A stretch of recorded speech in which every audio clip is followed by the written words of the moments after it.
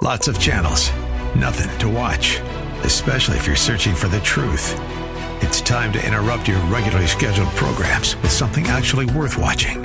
Salem News Channel. Straightforward, unfiltered, with in-depth insight and analysis from the greatest collection of conservative minds like Hugh Hewitt, Mike Gallagher, Sebastian Gorka, and more. Find truth. Watch 24/7 on snc.tv and on Local Now, Channel 525.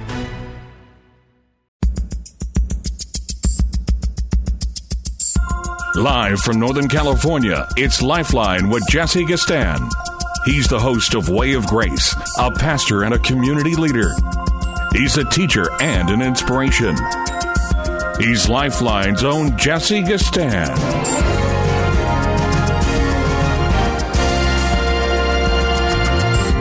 Well, I want to welcome you to another Monday edition of Lifeline. Here we are, you and I, on this Monday, December 30th, 2019. Yes, indeed. You and I have exactly 2 more days and literally about 33 hours before we enter into the blessed newness of the year, which our sovereign God in his benevolence will supply for us who are granted the right to see it. My, how time flies. My, how time flies. Is that a good thing or is that a bad thing? Is time moving at the speed of a weaver's shuttle? If time moves at the speed of a blink of the eye, at thousands of light years of motion, to where you and I are so carefully and keenly and conscientiously aware of our ever growing agedness. Is that a good thing? Ladies and gentlemen, is it a good thing that you and I are aware that time is moving swiftly? And my answer would be yes. Yes. Yes, it's important for you and I to feel and sense and know the value of time. The apostle put it this way in Ephesians 5, that smart believers, bright believers, well-informed believers must redeem the time. In other words, value it. Purchase it with a sense of determination, with a sense of understanding. Purchase the time with a sense of its reciprocating value. That is, you and I have time allotted to us by our sovereign God in order that you and I might live a life that brings him honor and glory and somehow does some good for this world. So I say again, as time is appearing to all of us by virtue of our advancement in age, certainly older people are keenly aware of a given 24-hour period, certainly a week and a month, and then years. Younger people, not so much, but younger people today are becoming more and more aware of the brevity of time, and years are going by swiftly, are they not? And I've said this to our congregation at Grace for years, that God gives us cycles. He gives us days and weeks and months and years.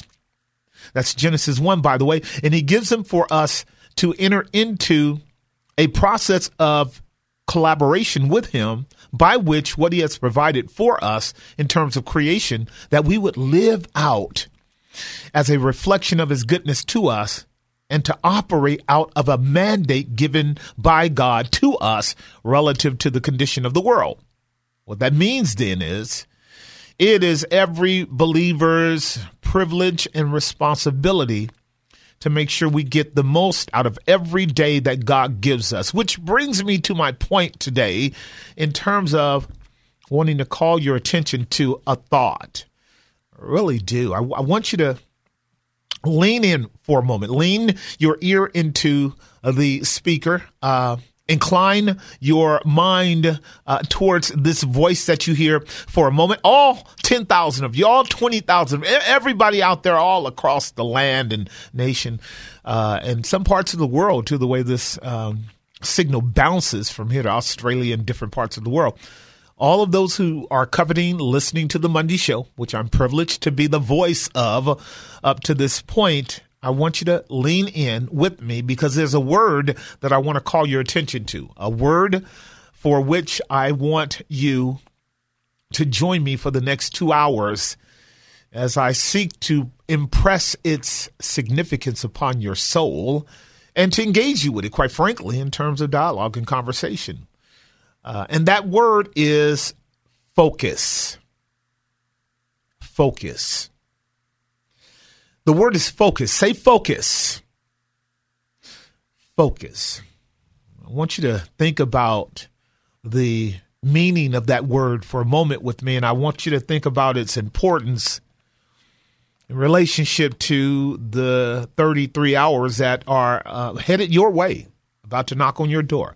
The 33rd hour will be 12 p.m. midnight, the beginning of January 1st, where we will actually change our calendar and signet at the end of any kind of paperwork that we have to do where we sign, 12/30/019. That's how I do it.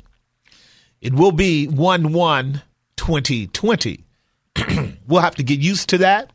And when we do, we will have moved into the beginning of another clock that will really call our attention to, are we meandering? Are we kind of spinning our wheels? Now, I do this every year as we move towards the end of the year. I really do call your attention to reflection. I want you to think with me about how this last year went and what things you were able to accomplish by the grace of God and what things you did not accomplish. And I want you to just, without even being overly analytical, without being mentally verbose, I want you to intuitively draw a conclusion as to how did you do this year over the last 365 days, now something like 363 days and some hours. How'd you do? If you were to reverse the clock, go back to January 1st of 2019, up to now, in terms of whatever plans you had, whatever goals you had, whatever objectives you pursue, whatever expectations you had, whatever dreams you had, and whatever resolve you had to participate in the fulfillment of them, from then to now, I want to ask you the question: how do you feel about your performance, your accomplishments, what you achieved, what you didn't achieve? Because every child of God is called to actually be productive in the course of a day, a week, a month, and a year. I know when we get to the area of talking about like resolutions and goals and plans every year, there's a whole bunch of people that want to jump off the boat and swim in the other direction. And largely, listen to me, the reason why they do that is because they have a fear of failure. People who do not make resolutions, who do not make plans, who do not set out to achieve goals, who do not pursue objectives. I mean, as we're going to deal with it now, are people who fear failure. Now, if you're a person that fears failure, you reverence failure, you worship failure, and failure becomes the outcome of the expression of your life. You do know that, right? And God has not called you to fear. He didn't give you that spirit of fear, but of love and of what? Power and of what? A rationally sound mind that's rooted and grounded in biblical truth, so that you operate out of a level of faith that puts you into connection with, communion with, fellowship with, collaboration with the God who has given you a life of purpose, of which you and I should be working out that purpose in our life. Stay with me now. The word is what? Focus. It's the word I want you to think about. Focus.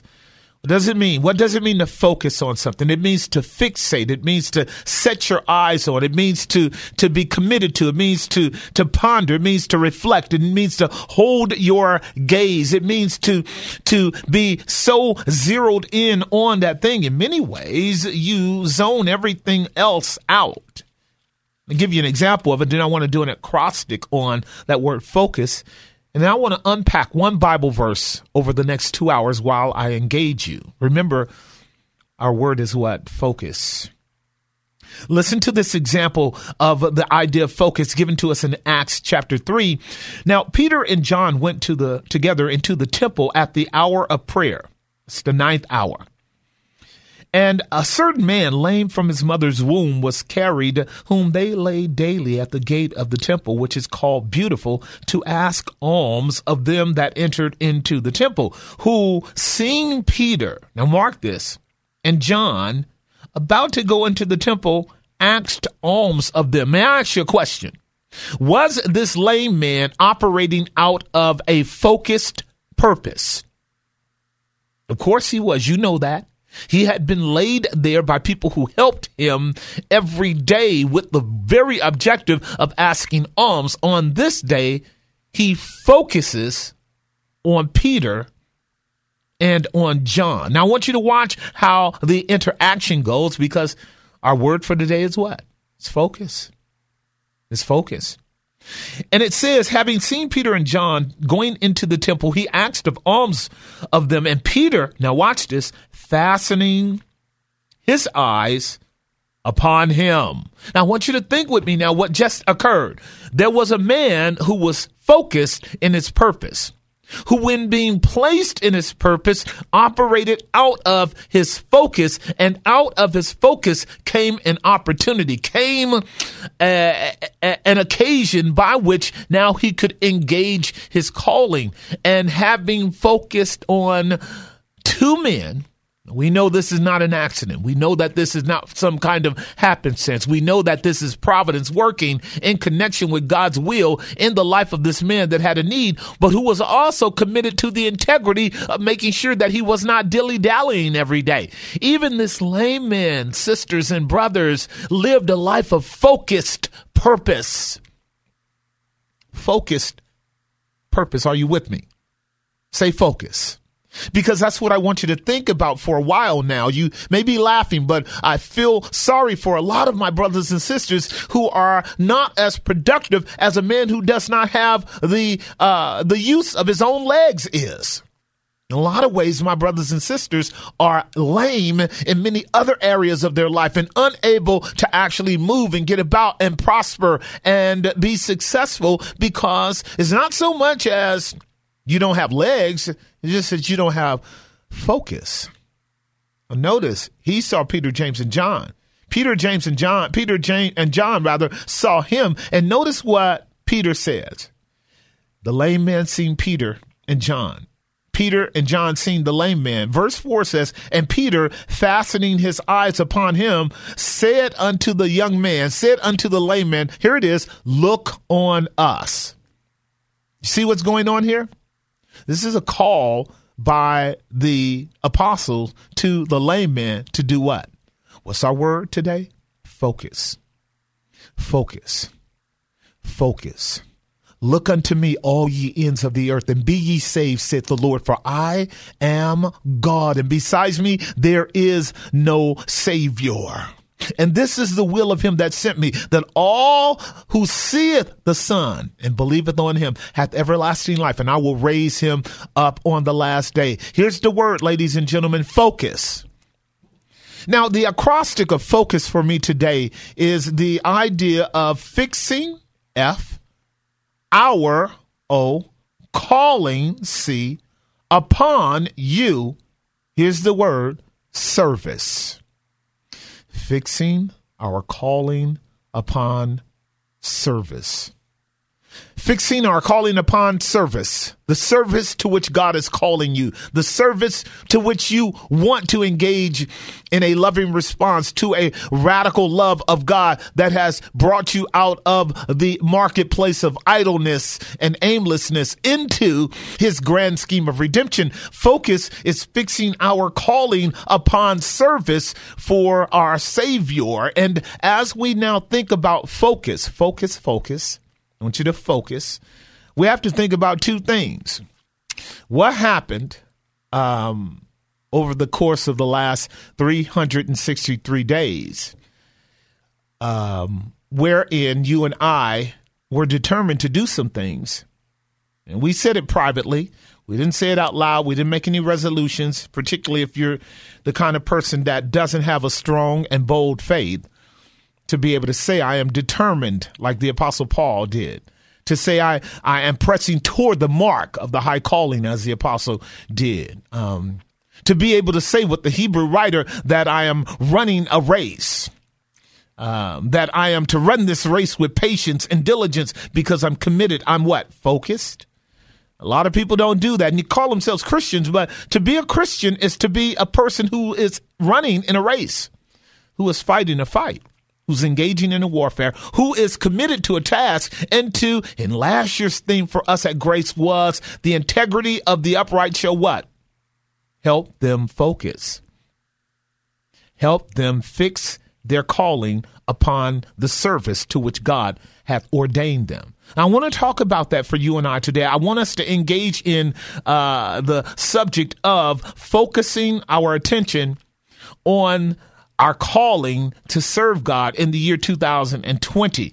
So I've got a verse that I want to bring to your attention, unpack it with you, and then just engage you in the question, what is it that keeps us from being able to achieve the goal of which sometimes privately, tacitly in our hearts, in our mind, we set out to do, but on many, many occasions, never ever get around to doing it, or get involved in doing it and only achieve it partially, and sometimes maybe significantly, but frequently never totally. What are the two fundamental things that's going to keep you from not being able to maintain your focus in the year 2020? The number is 1-888-367-5329. 1-888-367-5329. Engage me on the topic of focus on the Monday edition of Lifeline with your host, Jesse Gistan. We're going to unpack a verse, deal with a verse, going to exegete the verse. We're going to look at it critically, analytically, and understand its profound blessings to us if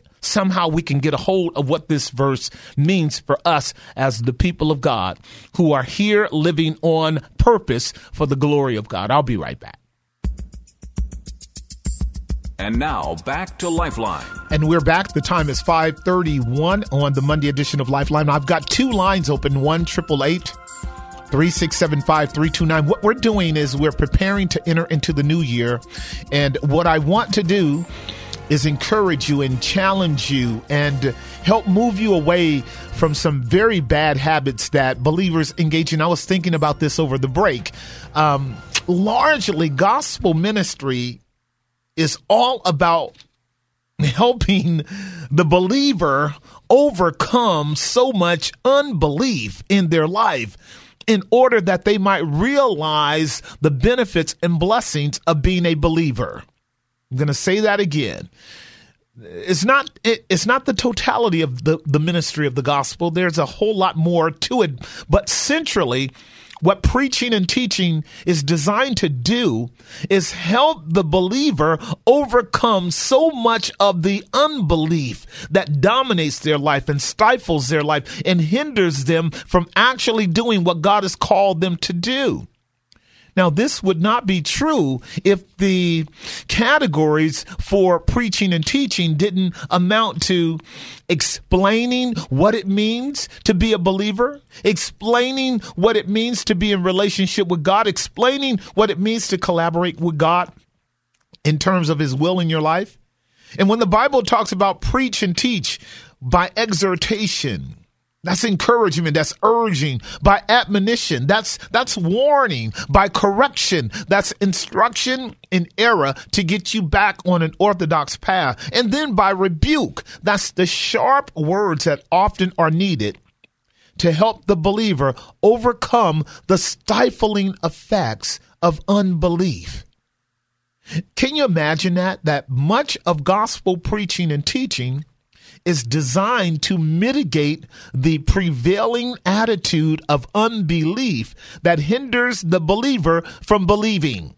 I know that sounds so contradictory and so averse to what you and I say we are by nature, but wouldn't you say that that's true? That often you have to come and hear the word and be exposed to truth in order that faith might be built up to overcome that deep resident maniacal cancer of unbelief that basically if we left unbelief alone, we'd never do anything at all for the glory of God. And so we thank God for teachers and preachers who have the gift of exhortation and admonition and have the courage to remind you that you are what you are by the grace of God. And that means you are more than just your own intrinsic self-analysis and self-estimation. You are much more than that. And you need to get about being what God has called you to be. I've got two lines open, 1-888-367-5329. We're dealing with the word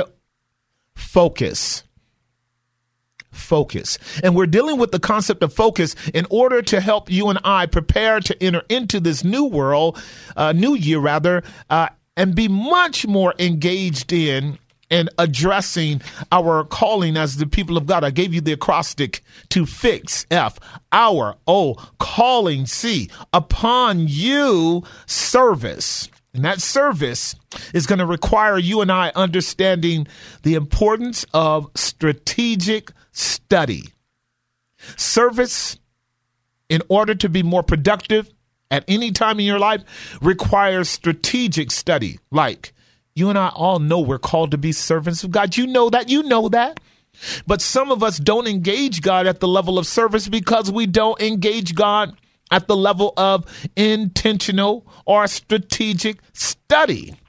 We've got to be much more strategic in our study this year, in the year 2020. We cannot be aimless. We cannot just wander in. Our heads can't be in the sky. We have to have a heart that's inclined to hear from God when we hear from the Word of God. We've got to have a mind that's engaged in being able to comprehend what we're going to do today. As in a few minutes, I'm going to deal with a text out of 1 Corinthians 15 that I'm hoping going to help a few hundred of you out there, if not thousands of you out there, would not, being condemned for letting another year go by for which you did nothing substantial. For this God who radically loved you and everything he did for you was substantial.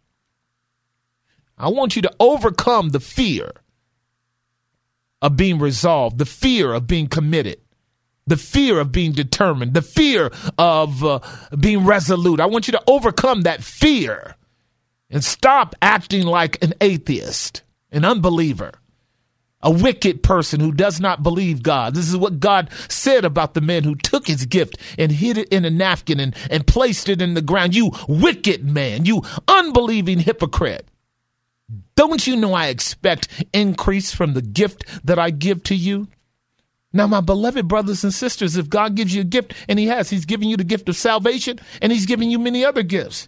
He's giving you the gift to live in this world, particularly in America, with all of the blessings that we have in a way that brings him glory and is productive in your life. I can tell you testimonies of what God has done for me and many about us at Grace over the course of this last year, all because we have taken up the principle of being resolved. And this is why we operate out of themes.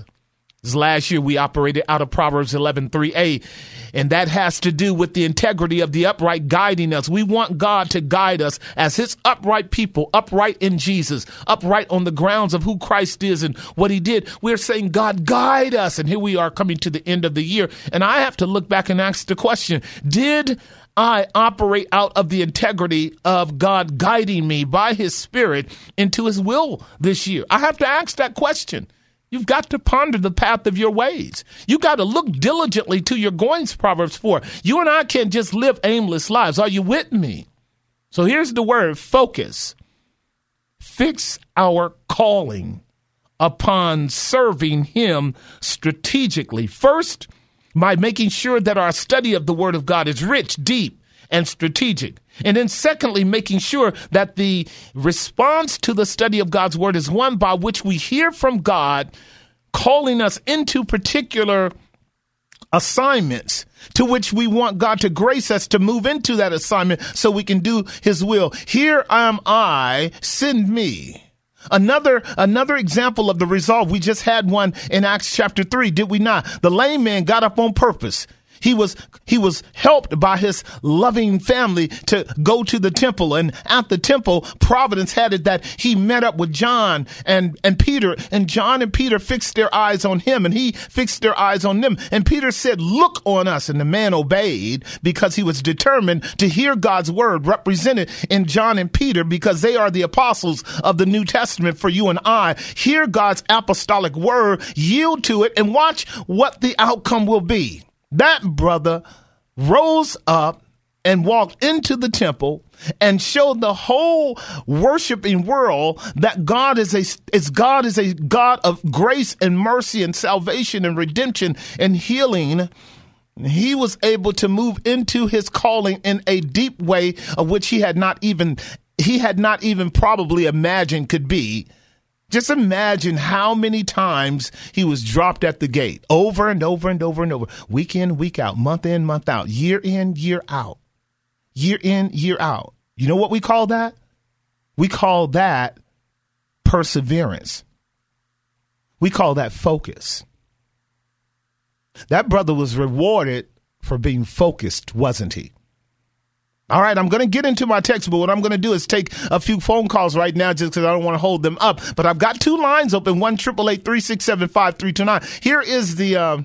Here's the fundamental question that you and I want to purge ourselves of today, expiate ourselves of today by confession. What is it that keeps you and I from being focused enough to be able to do what we know God is calling us to do, or resolving us to do, or determining us to do? What causes a man or a woman to lose focus? I've got two words, but I want to hear from you on the Monday edition of Lifeline, 1-888-367-5329. Don't go anywhere, because I want to unpack the verse that I'm going to deal with today. I've got an imperative, I've got two adjectival expressions, and I've got two fundamental and awesome promises in one verse that I want you and I to look at. Now, when I quote the verse, you're going to know it.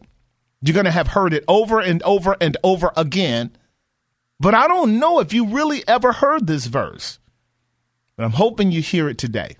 Let me go to line one and talk with Shannon in Virginia. Shannon in Virginia, how are you? I'm fine. How are you, Pastor Jesse? Great. How are you listening to us online?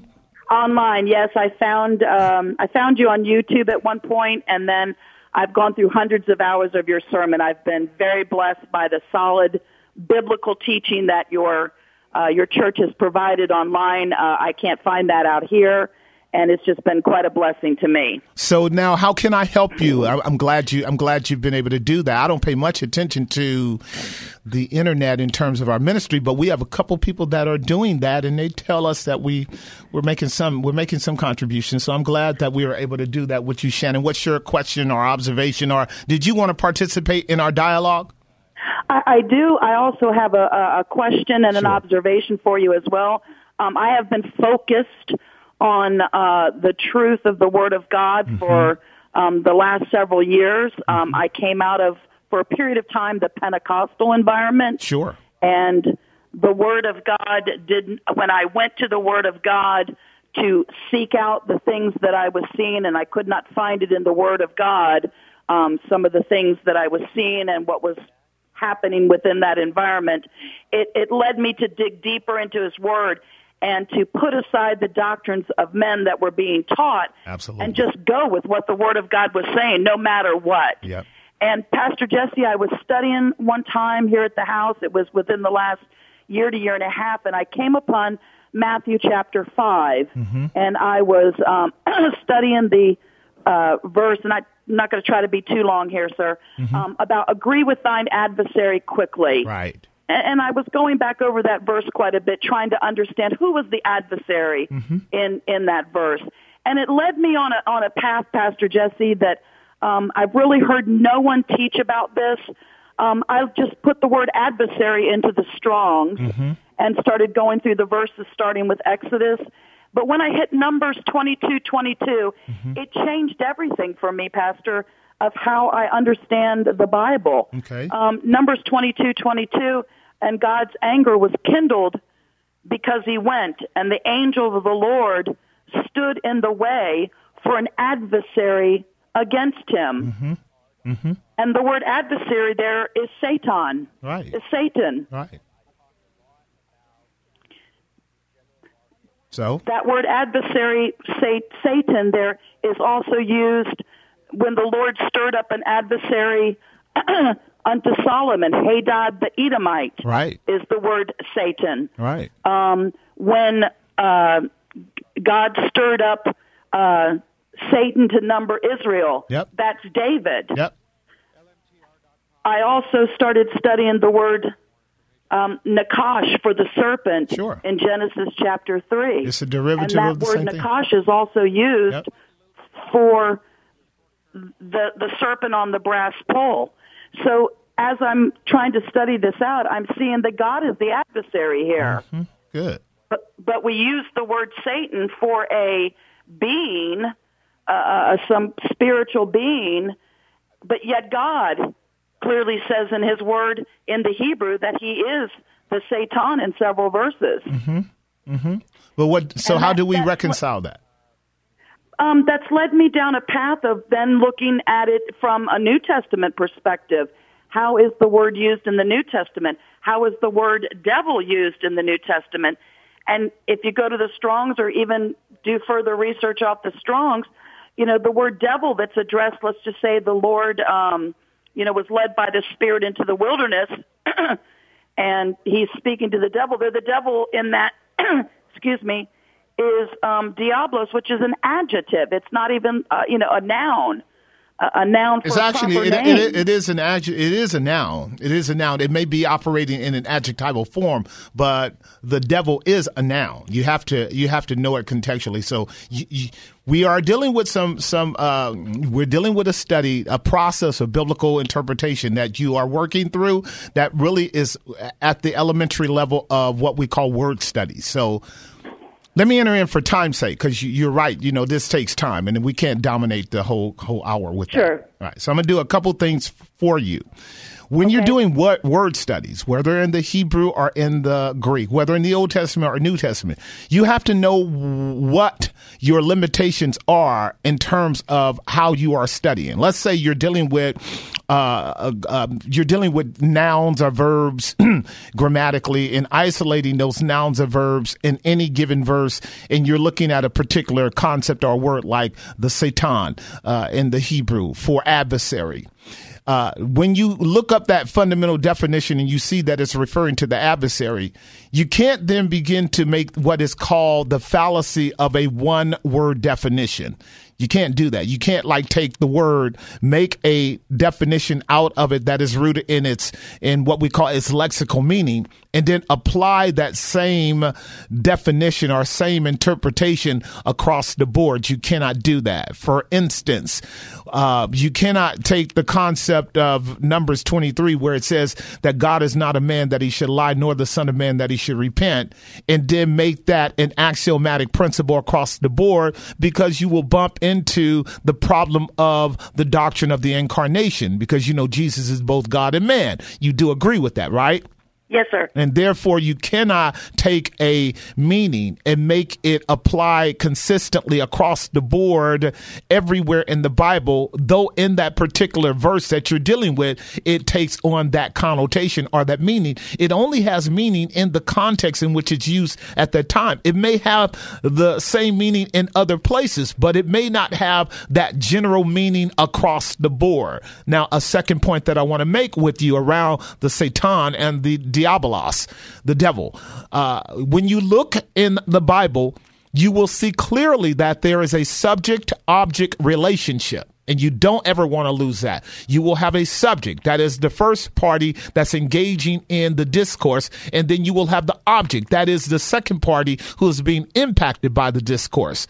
And so when you say that the term Satan is adversary, you're right, because Satan, as a personal being, that is an angelic being, operates in his calling as an adversary against God and an adversary against God's people. Now, we know that because the Satan is used in the book of Job as well in relationship to God speaking, Yahweh, Jehovah Elohim, and the Lord God spake unto Satan, the Satan, about Job, saying to him, have you seen my servant Job? So we have to let the verse actually flesh itself out in terms of relationship of words. So God's not talking to himself. We know that God is talking to an individual being whom God created, who's responding to God in dialogue. The same thing would be true of Jesus in the wilderness in Matthew chapter 4, that when the Spirit drove Jesus into the wilderness to be tempted of the devil, there was a real, true conversation, dialogue, conversation between the Son of God and the Satan, or the Diabolos. And so the Diabolos is not God the Father challenging God the Son. The Diabolos is not the Son talking to himself. This is the fundamental error of oneness Pentecostals, who do not recognize a distinction between the Father, Son, and the Holy Ghost, who make them all one person, that is Jesus. Well, the Bible's very clear grammatically in its construct that you cannot conclude that when the heavens opened up and the Father spoke from heaven saying, this is my beloved Son, that was Jesus talking about himself like a ventriloquist. So what I want to say to you is that as you actually did get a key insight into the Satan, the adversary, doing a word study from the Old Testament to the New Testament does not help you secure an actual interpretation of the verse that you're dealing with elsewhere. Your primer verse is Matthew chapter 5. Your referent verses are Old Testament, New Testament. They may support you in understanding a portion of the verse in your primer text, but they may not serve at all to help you have a total clarity of conclusion on the verse that's in front of you. In other words, Matthew chapter 5, when Jesus says, agree with your adversary quickly while you are in the way with him, lest he, deliver you up to the judges and the officers, cast you into prison. You stay in prison until you pay the very last mite. In the immediate context, that's going to be a message that Jesus is given to his believers, not to live in the world as overtly and politically and socially hostile to this secular world system that has Satan as its governing power that opposes the gospel. Jesus was saying to them in Matthew chapter 5, the ethic of the believer is to turn the other cheek. The ethic of the believer is to be persecuted for righteousness' sake. The ethic of the believer is to walk in humility. The ethic of the believer is to suffer. The ethic of the believer is not to pull out his sword and go to war with the political powers of this world, even though they are adversaries of the gospel, adversaries of Jesus, adversaries of the people of God, and adversaries of God. That first interpretation is to keep the believer from going political, which is what Israel did, and this is what the church has done in America and around the world as well, gone political. Second interpretation, which I'm going to render to you. I'm going to give you a congratulations on this. You are right that the ultimate adversary, Shannon, that all human beings has to deal with is God. We all have to deal with God as the adversary. The book of Ezekiel lays this out clearly in Ezekiel 3:18 and 33. Ezekiel warned the people from me. But what we do is we understand these within the tiers of God's government. What do I mean by that? God is the sovereign power behind all powers, secondary and tertiary and remote, that he employs to bring about his will. So while God is sovereignly on his throne, he will allow Satan to be an emissary as an adversary against God's people to test us and to try us. That doesn't make God the direct adversary of his people. It simply makes God the sovereign, benevolent one that disciplines us through Satan when we live in rebellion against him. Like David was walking in a weakness of faith over in 1 Samuel when the text says, and God allowed Satan to tempt the children of Israel because God had an occasion against them. So David numbered the people. That was sinful on David's part. So God uses the devil according to Proverbs 16:4. God made all things for himself, even the wicked for the day of evil.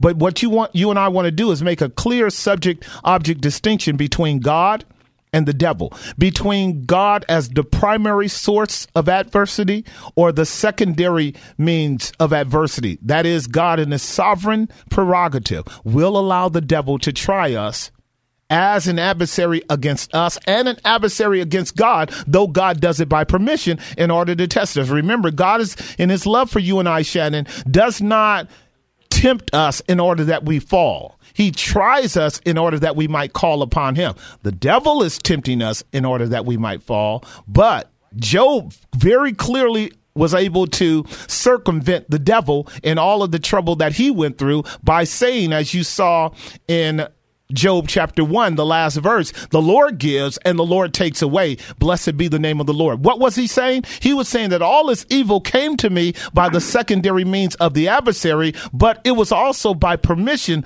of a sovereign God. And so we want to keep those categories distinct so that we don't end up making an error because we weren't sufficiently interpreting the text. I'm like way overdue. But if you want to email me, I'll help expand on that for you. So I'm going to give you a good grade for understanding the adversary in Matthew chapter 5 as really ultimately being God. But there are tiers that have to be understood so that we don't misunderstand the text. Bless you. Got to take a hard break, pay some bills. When I come back, I'll deal with Travis, and then I'll also deal with Kim, and then we will get into our Bible study. That was a great question by Shannon, and what a blessing. I'll talk about how important it is to know how to deal with Hebrew and Greek grammar when you're doing Bible study, to make sure that you are sufficiently dealing with the grammar contextually, the grammar in terms of how it inflexes, how it moves, and then what we would call legitimate corroborating text in order to have a legitimate interpretation with your primary text that you're dealing with. On the Monday edition of Lifeline, your host, Jesse Gistan. One line open, 2 lines open, 1-888-367-5329. I'm going to pay a bunch of, we're going to pay a bunch of bills, and then we're going to come back and we're going to go deeper on this Monday edition of Lifeline. Remember the word? Focus. I'll be right back.